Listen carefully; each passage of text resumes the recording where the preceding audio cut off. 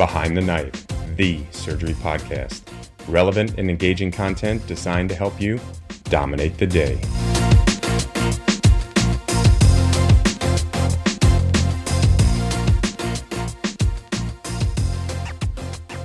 The Behind the Knife Trauma Surgery Video Atlas is finally here. Preparing for the deadliest injuries is challenging, and currently available resources are limited. That is why we created this amazing resource. The Trauma Surgery Video Atlas contains 24 scenarios, all including never-before-seen, high-definition intraoperative footage, rich original illustrations, and practical, easy-to-read pearls that will help you dominate the most difficult trauma scenarios. Penetrating injury to the neck, audible bleeding from the IVC, you've got this. And all of this is always available at your fingertips via our website and app. Check out behindtheknife.org for more. All right. Hello, everyone. This is Matt Martin with the Behind the Knife Bariatric Surgery team. I'm a bariatric surgeon at University of Southern California and Los Angeles General Medical Center. I'm also the Chief of Emergency General Surgery. And today's topic, I think, is a nice interaction between emergency general surgery and bariatric surgery. I'm here with my partners, Dr. Adrian Dan. Thank you, Matt. My name is Adrian Dan, and I am a bariatric MIS and foregut surgeon, as well as the director of the MIS Bariatric and Foregut Fellowship at Suma Health System. And we have a new member joining us. Paul, you want to introduce yourself? Thank you, Dr. Martin. I'm a USC general surgery resident. I'm in my 4th year of training now, and I am interested in foregut and bariatric surgery. I will be starting off this podcast. We're going to be doing a clinical scenarios in bariatric surgery. And to start us off, we have a 42-year-old female that presents with a 12-hour history of worsening abdominal pain and nausea. She has a surgical history that's significant for a gastric bypass that was done 2 years ago, and she's had 70% excess weight loss with a current BMI of 28. Her weight is 170 pounds with 100-pound weight loss over that 2-year period. Her temperature is 37 degrees centigrade. Her blood pressure is 124/70. Her heart rate's 100, and she's satting 99% on room air. Dr. Martin, how do you start your evaluation? What are some of the pertinent findings or red flags that will lead you to suspect any kind of intra-abdominal pathology or internal hernia in this case? Sure. You could always start off with the oral board answer of, I would do a detailed history and physical. And I actually say in these cases, you will do a good focused history and physical exam. And the big things you're going to focus on, in addition to just the current complaints and what brought the patient in, is you really want to know about that bariatric history. Because one thing I have found is you'll often get reported patient had a gastric bypass when they actually did not have a gastric bypass. Just in some people's minds, every bariatric surgery is a gastric bypass. So it's very important you actually ask the patient. They're often very well educated about their procedures and know what they had done. If you can get their operative report, I would review that in detail. But I would say most often it was done somewhere else and you probably don't have access to the operative report. And then there's a couple questions you can ask them very quickly that will kind of summarize. Did they have a straightforward course? Did they have an odd course? So how long were you in the hospital after your bariatric surgery? Did you have to get readmitted back to the hospital ever? Did you ever have to undergo another surgery? And then it's really just focusing on their complaints and the abdominal exam and trying to figure which route I'm going. But I would say in these patients, be a constant pessimist.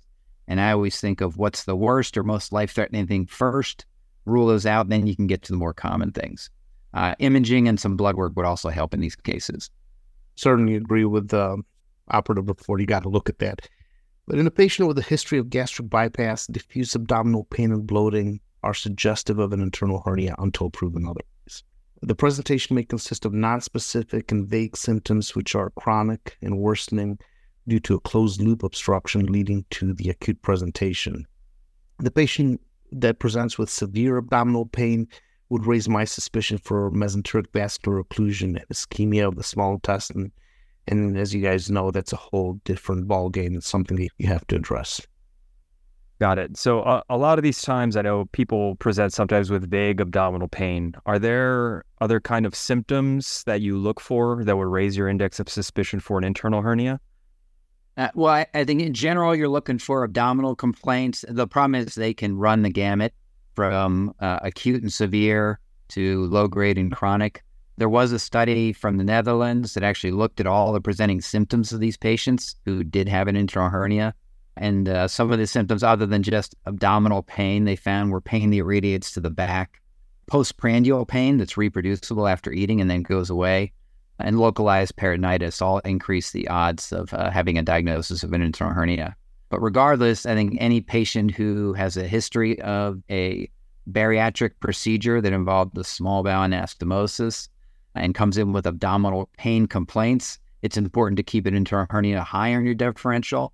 And anybody who comes in with a true small bowel obstruction, internal hernia is your diagnosis until proven otherwise in these patients.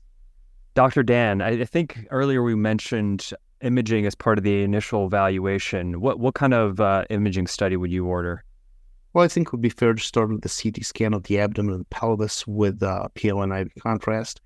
But it does have a good specificity and sensitivity for picking up the signs of an internal hernia. Plus, it can also help you work your way and rule out other common causes and things that may be in your differential diagnosis for abdominal pain, such as diverticulitis, pancreatitis, intussusception rather than an internal hernia, perforated marginal ulcerations, and, of course, gallbladder problems. Let me ask you this. You said oral contrast. Do you always get oral contrast? Not always, but if they can tolerate it, I think that it would be a nice way to delineate if they're obstructed. Yeah, I agree. I'd say usually the CAT scan's been ordered by the ER. It's usually an IV contrast only, or sometimes a non-con, which is not very helpful. But one thing, though, is don't do the full 3 doses of giant jug of contrast in these gastric bypass patients. You only need a little bit of contrast if you are going to give it. But I think 90% of your diagnostic utility you can actually get probably with just an IV contrast scan. Dr. Dan, you mentioned some findings on the CT scan. Dr. Martin, I was wondering if can you go over some of the things that you specifically look for on the CT scan, and what is the sensitivity, specificity of some of these findings? Yeah, and Adrian already mentioned a couple of them. I think the mesenteric swirl sign, which is just a sign that you have volvulus, has been shown to really be probably the most specific sign. There's a whole bunch of other signs that are relatively non-specific. So clustered loops of small bowel in the left upper quadrant. The bird's beak, which just means your bowel comes to a tapered end if you've given contrast. Dilation of the roux or the biliopancreatic limb is another clue. SMV narrowing, or even SMA-SMV twisting, where they're in their opposite relationship to each other. And another one is displacement of the jejunal anastomosis into the right upper quadrant. All of those raise red flags, but I think it's critical to remember you can help make the diagnosis with a CAT scan. You cannot 100% rule out an internal hernia. Yeah, and I think it's also important that a radiologist familiar with gastric bypass anatomy and bariatric surgery reads the studies. And these studies have been shown to have a positive predictive value of 81%, negative predictive value of 96%. I will tell you they probably have an even better predictive value when you, as the treating surgeon, learns how to read them and becomes familiar with the presentations on the imaging. Okay, so now that we have the patient's clinical history and our imaging findings, patient has their operative report, or they had their operation done at this hospital, and you go through and read that the operating surgeon had closed the defects, potential defects during the index operation. Would that decrease your suspicion of possible internal herniation? Doesn't matter. I'd say it does not matter what they did with them in the initial operation. One, never trust anyone except for yourself. But two, and I ask this on almost every bypass case, I always ask the resident or med student about this we're closing this perfectly. Could this patient possibly come back with an internal hernia right here? And they often say no, or they say, yeah, it's a technical error. So they insult us that we don't know what we're doing. But I tell them, look at that tissue. That's fat. We're sewing to fat. This patient's going to lose a lot of fat, especially in that first year. So even the most perfectly closed defect can and will open up. There was actually a study on that published in 2019 that looked at the post-op mesenteric defect integrity in patients who had a bypass, who underwent later intra-abdominal surgical intervention. And they found that the rate of defects were up to 40 to 60%, even in patients who had their mesenteric defects closed. at the initial gastric bypass surgery. So 40 to 60% of those were found to have defects. So that is no guarantee that they don't have an internal hernia. And I remember that study quite well, Matt. That number seems to be recurrent in the literature. And as our closure techniques have improved, as our instrumentation has improved, and our understanding of the defects and their geometry, I think we may be reducing those rates. And part of that is because we are seeing the data and starting to close these routinely. And when you do something routinely, you just get better at it. Yeah, and let me ask you this, Adrian. So you're taking a bypass patient back a year later, and you're doing a lap chole. Are you routinely always looking at your mesenteric defects? Matt, I wish I would say yes to that, but the truth is that we don't. And the gentleman who did the study that we just mentioned did exactly that. He looked at every patient that went back for every reason proactively rather than waiting for a patient to develop symptoms and problems, and therefore was able to discern exactly rate of open defects was, whether they were symptomatic or not. If somebody has an acute cholecystitis, I'm just going to take the gallbladder out. However, I have seen situations where we've worked a patient up for gallbladder disease just to enter the abdomen and find, the milky cholecystitis. And in that situation, you have to know as a bariatric surgeon that your gallbladder is not the problem.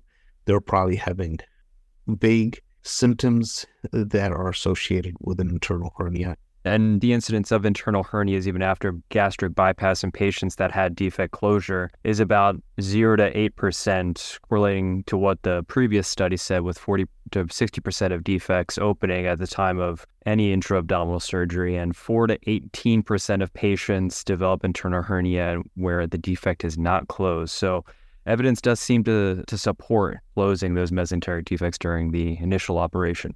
However, back to our patient, the ED. So say we are suspicious of an internal hernia at this time. Dr. Martin, how do you determine how quickly they need to go back to the operating room? Is there any role for preoperative resuscitation, or even waiting till the morning for an operation instead of, say, bring the team in if there's no one available at 2 or 3 o'clock in the morning?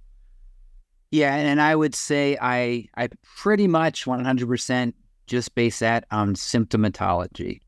So the patient that's still having pain, they should be going to the operating room. It doesn't matter if it's day or night, because that is potentially non-viable bowel or development of non-viable bowel. And these patients can lose most or even all their small intestine in a missed internal hernia, or one where there's a delay to the OR.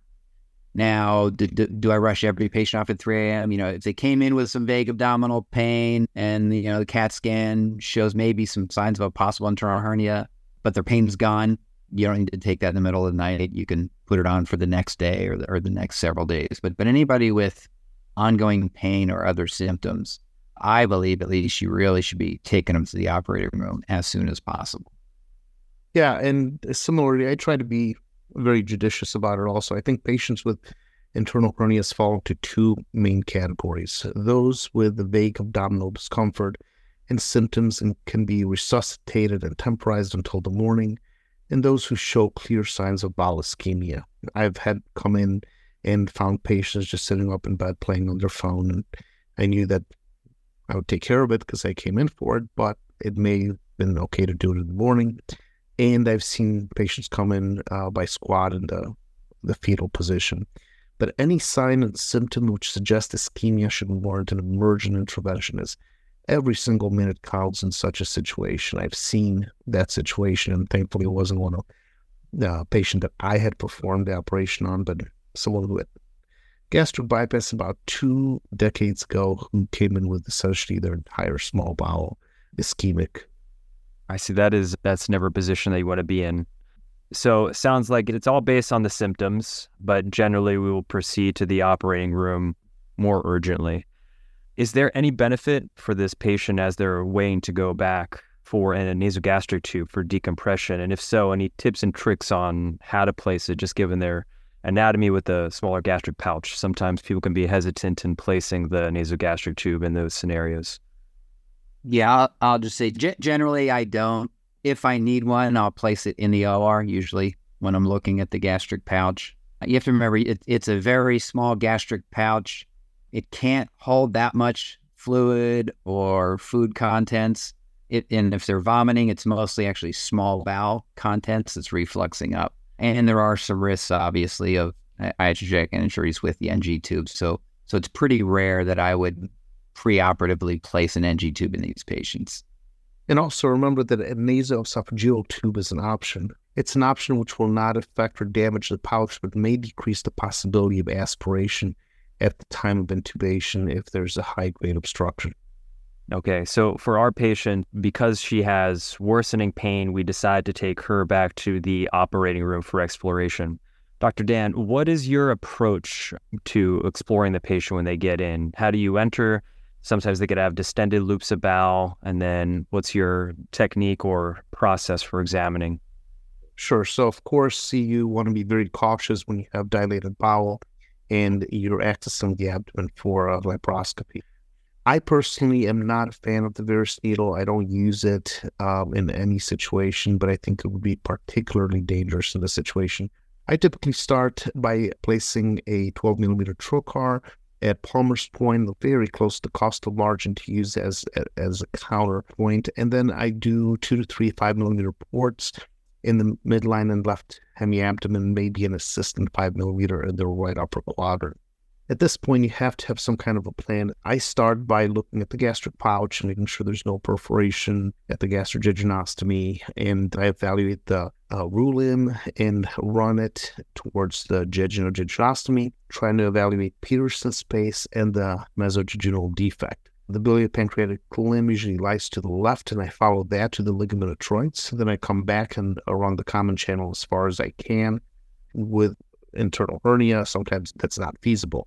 I truly believe the greatest pearl in this situation is to start running your common channel from the sale of Treves retrograde toward the ligament of Troit's, and many times this will reduce the common channel that is incarcerated in one of the hernia defects. Remember that the sale of Treves is always going to be in the same spot regardless of where the rest of the bowel is. But it's also important to remember that if that doesn't work and you can't make heads and tails out of what's going on, don't be afraid to proceed to an open approach. And so, Adrian, you said a 12-millimeter trocar initially. Do you mean Optiview entry, or you're doing Hassan? Optiview entry. Okay. Very careful, more twisting than pushing, very gentle counting every layer on the way in.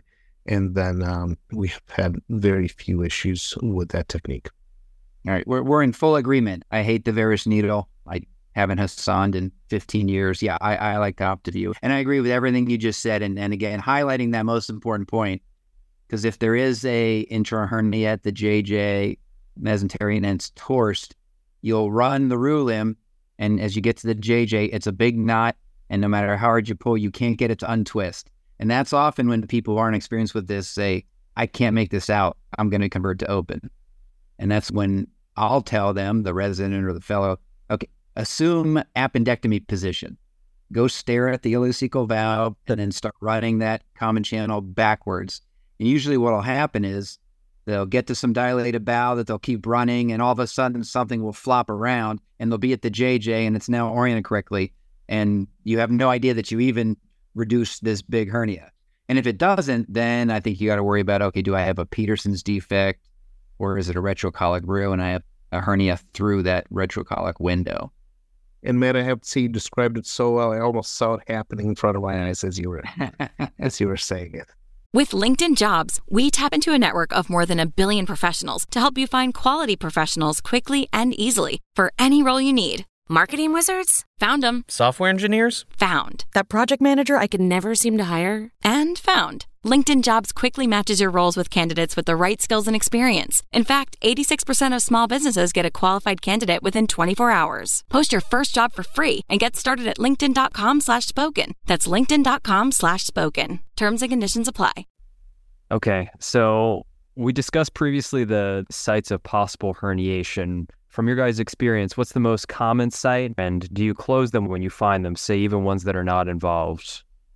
In terms of the most common site, it does vary a little bit in the literature, but most of the studies show the jejunostomy mesenteric defect is most common, followed by Peterson's. And then again, if you have a retro-colic root limb. You can also get an interhernia through that retro-colic window, but I think most of us now have gone to anti-colic root limbs, so that's less common. And I will close any and all defects if I'm taking someone back for an intrahernia. So even if they have a JJ intrahernia, I'll close that defect and Peterson's. Interesting that you asked that, Paul, because that's changed. A long time ago, we didn't close any of those, thinking that, if our colorectal colleagues don't close them, then we don't need to close them there because they don't seem to be having problems. But back then, when we closed neither, the jejunal defect was the most common. And I remember it was about 2017 when we were having a journal club, and my fellow at the time said, no, Peterson's is the most common. I've seen 4 or 5, and they've all been Peterson's. And sure enough, we began seeing a lot more Peterson's defects. And the reason for that is because we had started closing our jejunal defects. And that's why Peterson's became the most common. One of my fellows actually got me a bell of shame that I keep in my office. And if I hear that anybody hasn't closed one, I ring the bell of shame. Yeah, and I think it's also part of that too is closing the JJ defect is pretty straightforward and familiar to any surgeon who does a small bowel anastomosis. Closing Peterson's is a little more complex, and I have seen many videos of, we're closing Peterson's, and I'll look at the video and be like, that was not closing Peterson's, because you really need to flip that transverse colon up, get down to the actual mesentery. I mean, I see some people that what they're doing is they're tacking their root limb mesentery to the transverse colon anti-mesenteric wall. That's not closing Peterson's. So it's probably another reason why that's becoming a more common site than the JJ.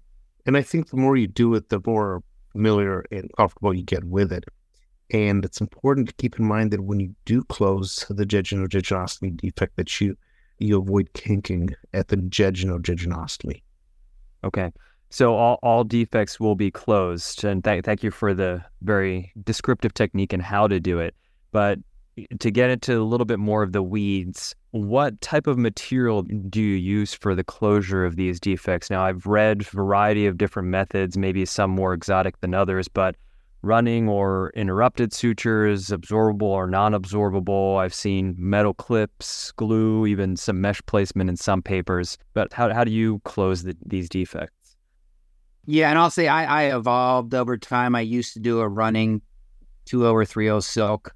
I've now changed to barb suture, either V-lock or Stratafix. I just think that makes it simpler, faster. I also think it's less likely to leaving gaps or loose areas because the suture doesn't back up. And I just think it holds its position better. Yeah, I agree. My technique has evolved over the years also. I used to do interrupted silks, interrupted to curvate ethibonds, and now I'm really intrigued by the efficiency and the effectiveness of the permanent barb sutures. You just have to make sure that you trim it small so that it doesn't cause other problems. Those have been known to be associated with bowel obstructions when a long tail is left in place. So there was also a study with a mean follow-up of 3 years that looked at some of the differences in these materials in defect closure. It included 331 patients undergoing gastric bypass, 157 underwent closure with interrupted sutures, while 174 underwent closure with a running suture. There was significant lower rate of internal hernias in patients with mesenteric defects closed with a running technique compared to the interrupted technique, but there was no difference when looking at the differences between suture materials. And another study from the Scandinavian Obesity Surgery Registry, also known as SOREG, looked at the use of metal clips and running non-absorbable suture compared to non-closure in over 34,000 patients, and over 19,000 patients had mesenteric defects closed with metal clips and over 6,000 with non-absorbable sutures. Matt, are you familiar with that study? Oh, yeah. Their primary endpoints, they looked at 30-day complications and small bowel obstruction at 5 years. And they actually found there was no difference in 30-day complications with closure versus non-closure. But both sutures and clips had lower rates of small bowel obstruction compared to non-closure. And I think now that's been pretty consistent in that literature and other studies. Yeah, and the authors concluded both clips and sutures were safe, and they were both effective, although sutures appear to be slightly more effective. I have seen some of those other unique methods. I think most people have abandoned those just for straight up suture, but things like fibrin glue or to seal, mesh reinforcement over a non-absorbable suture closure. I had one partner who for a while was bovie pad scratching the mesentery at the site and counting on that to close the defect. But I think now the evidence pretty much just supports straightforward suture closure.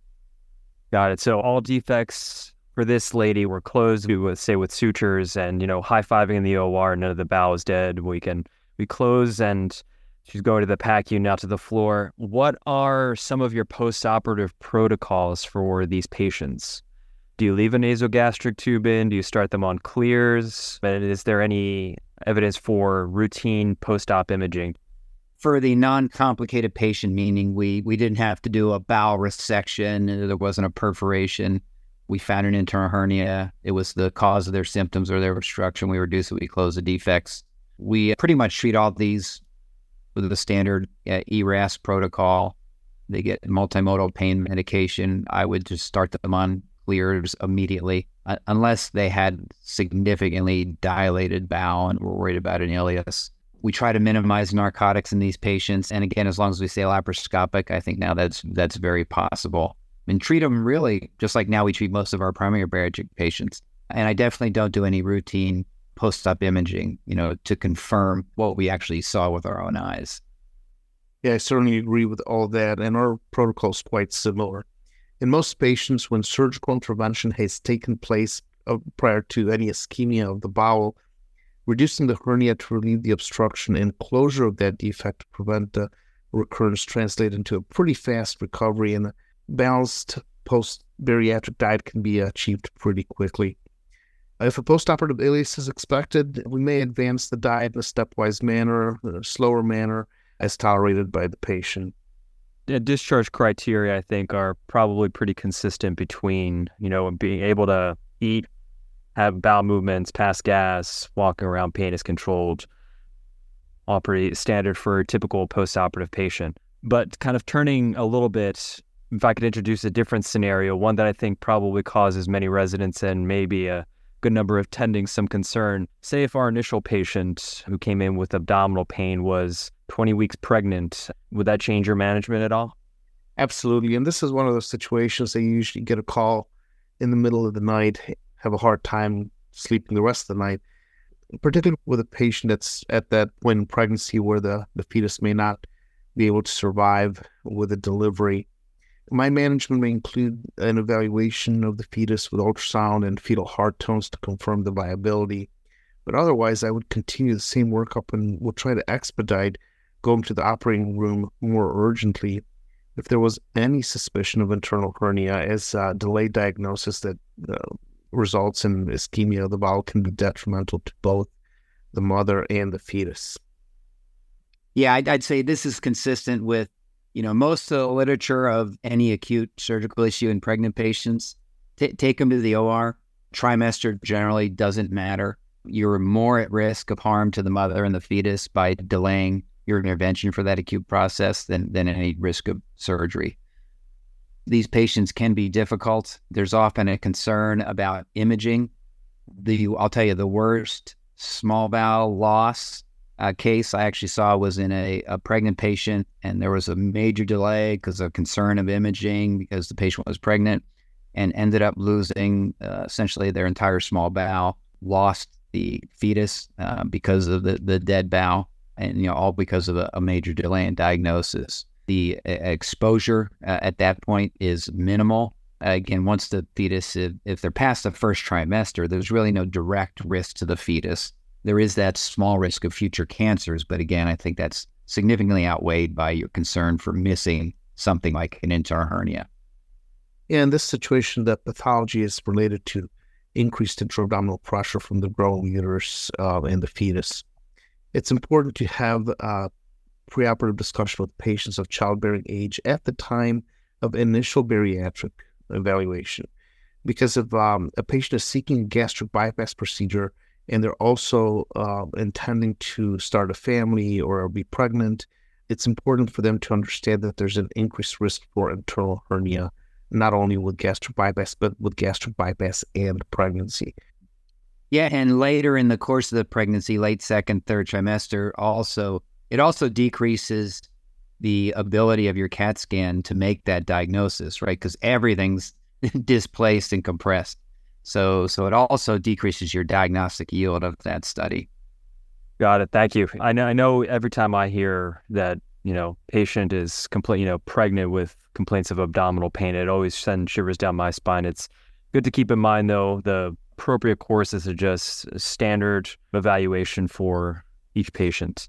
And to round out the management of this clinical scenario, so say you're seeing a post-gastric bypass patient in your clinic that's having chronic abdominal pain with intermittent nausea. How do you differentiate this as a normal post-operative course versus something that's pathologic? And is there anything in their history that would lead you to pursue diagnostic imaging? Yeah, so again, I think their time course. So how long has it been since the bariatric surgery? Because that also helps guide, if it's the first couple months after the bariatric surgery, you're worried about things like a marginal ulcer, that they could have a leak if it's in the first 4 weeks. The internal hernia part usually will happen later, 6 months to many years later, and especially with a large amount of weight loss when those defects open back up. So that patient, that's where, again, a chronically incarcerating internal hernia becomes higher on my diagnosis. So that patient, I would pretty rapidly work them up. And really, I think the big differential, like we talked about, would be, is this an internal hernia? Could this be a peptic ulcer, marginal ulcer, or could this be gallbladder symptoms? If all of that is suspicious, then you talk to the patient about taking them to the operating room and doing a diagnostic laparoscopy. It is important to remember that at least half of patients who do have internal hernias present in the outpatient setting. They don't all come to the ER with a small bowel obstruction. Yeah, the diagnostic acumen of an experienced clinician is very important, and it will guide the workup. There's a lot of tests that are available to you, but you try not to take a shotgun approach. Try to look at the timing after surgery. Internal hernias and obstructions from them are typically not seen in the immediate post-op period, but we have seen them. But you've got a gamut of tests that you can get depending on what you're suspicious for. Of course, a CT will tell you a lot about everything. An upper GI with small bowel fall through an endoscopy, a ultrasound of the right upper quadrant, all those can be helpful. But if your entire workup is negative and all other culprits are excluded, we arrive at the same final common pathway of diagnostic laparoscopy. And if patient continues to have chronic pain that's unexplained, that's what I will resort to. Yeah, and I'd say remember too, you can do more than one thing. I have seen these patients delayed of, we got to get them, we got to get a scope. And, if we don't do our own scopes, GI's got to schedule them, and then they got to get this. So remember, you can take them to the OR, you can do a diagnostic laparoscopy, you can do an on-table upper endoscopy, and then you're kind of prepared for everything. We'll often take these patients to the OR, diagnostic laparoscopy, do an upper endoscopy to make sure it's not a marginal ulcer, and then we'll be prepared to do a cholecystectomy. Because if you go in there and you find no internal hernia, then you got to start looking for other sources of their pain. I don't know what your approach is, Adrian. You put scope in and there's no internal hernia. Yeah, so I'm not quite as liberal about the cholecystectomy unless there's some kind of pathology. But a lot of times, symptoms will get better. The changes, the physiological and anatomic changes could lead to symptoms also that will improve. I think the main goal of my diagnostic laparoscopy is to rule out an internal hernia, which is potentially catastrophic. Yeah, and I'd say to keep in mind, if you do go in there and you don't find any internal hernia and you're looking for sources, look at your GJ, look at your JJ, see if you have a really long candy cane limb at either of those. Those could be a potential cause. And then really look at your jejunostomy for any signs of intussusception. That's probably the other mimic of an internal hernia. It's easy to miss because they can have a chronic intermittent segment that's intussuscepting and then spontaneously reducing. And one other thing in your differential diagnosis, especially years out, especially with the triple staple jejunostomy technique, there's a predisposition of that bowel to dilate because it's already dilated. And given the law of Laplace, something that's dilated will continue to dilate. And thin out, and that jejunoscopy in and of itself could intermittently torse and place a twist onto the mesentery and give those intermittent symptoms. But Dr. Dan, I think you hit the nail on the head. It's the good clinical exam by an experienced surgeon to evaluate the patient in both settings to allow for the appropriate and best outcome in these situations. But to summarize some of the stuff that we had spoken about, I know we've touched on a variety of different things. If a patient comes in with a previous gastric bypass, you always need to maintain a high index of suspicion for an internal hernia. A good history, labs, and CT scan are the best way to evaluate these patients. But if you're suspicious, regardless of what those show, and a diagnostic laparoscopy is going to be the preferred approach. And having a standardized approach to the intra-abdominal evaluation is important. Patients that are pregnant have a standardized approach to the typical patient, and having as well a low threshold for further evaluation of patients with this chronic abdominal pain in the outpatient setting is important as well. Yeah, and one thing I'll add too, we talk about this with gastric bypass, but it's any anastomotic bariatric procedure that involved the small bowel anastomosis. Sleeves, you don't have to worry about internal hernia, but yes. All right, well, that was a great discussion. I think the only thing we have left is who wants to say it? We can have the listeners vote on who said it best. All right, so Paul? And don't forget to dominate the day. Adrian? Dominate the day. All right, and this is the bariatric team for Behind the Knife, and as Scott Steele would say, dominate the day. Be sure to check out our website at www.behindtheknife.org for more great content. You can also follow us on Twitter at Behind the Knife and Instagram at Behind the Knife Podcast. If you like what you hear, please take a minute to leave us a review. Content produced by Behind the Knife is intended for health professionals and is for educational purposes only. We do not diagnose, treat, or offer patient-specific advice. Thank you for listening. Until next time, dominate the day.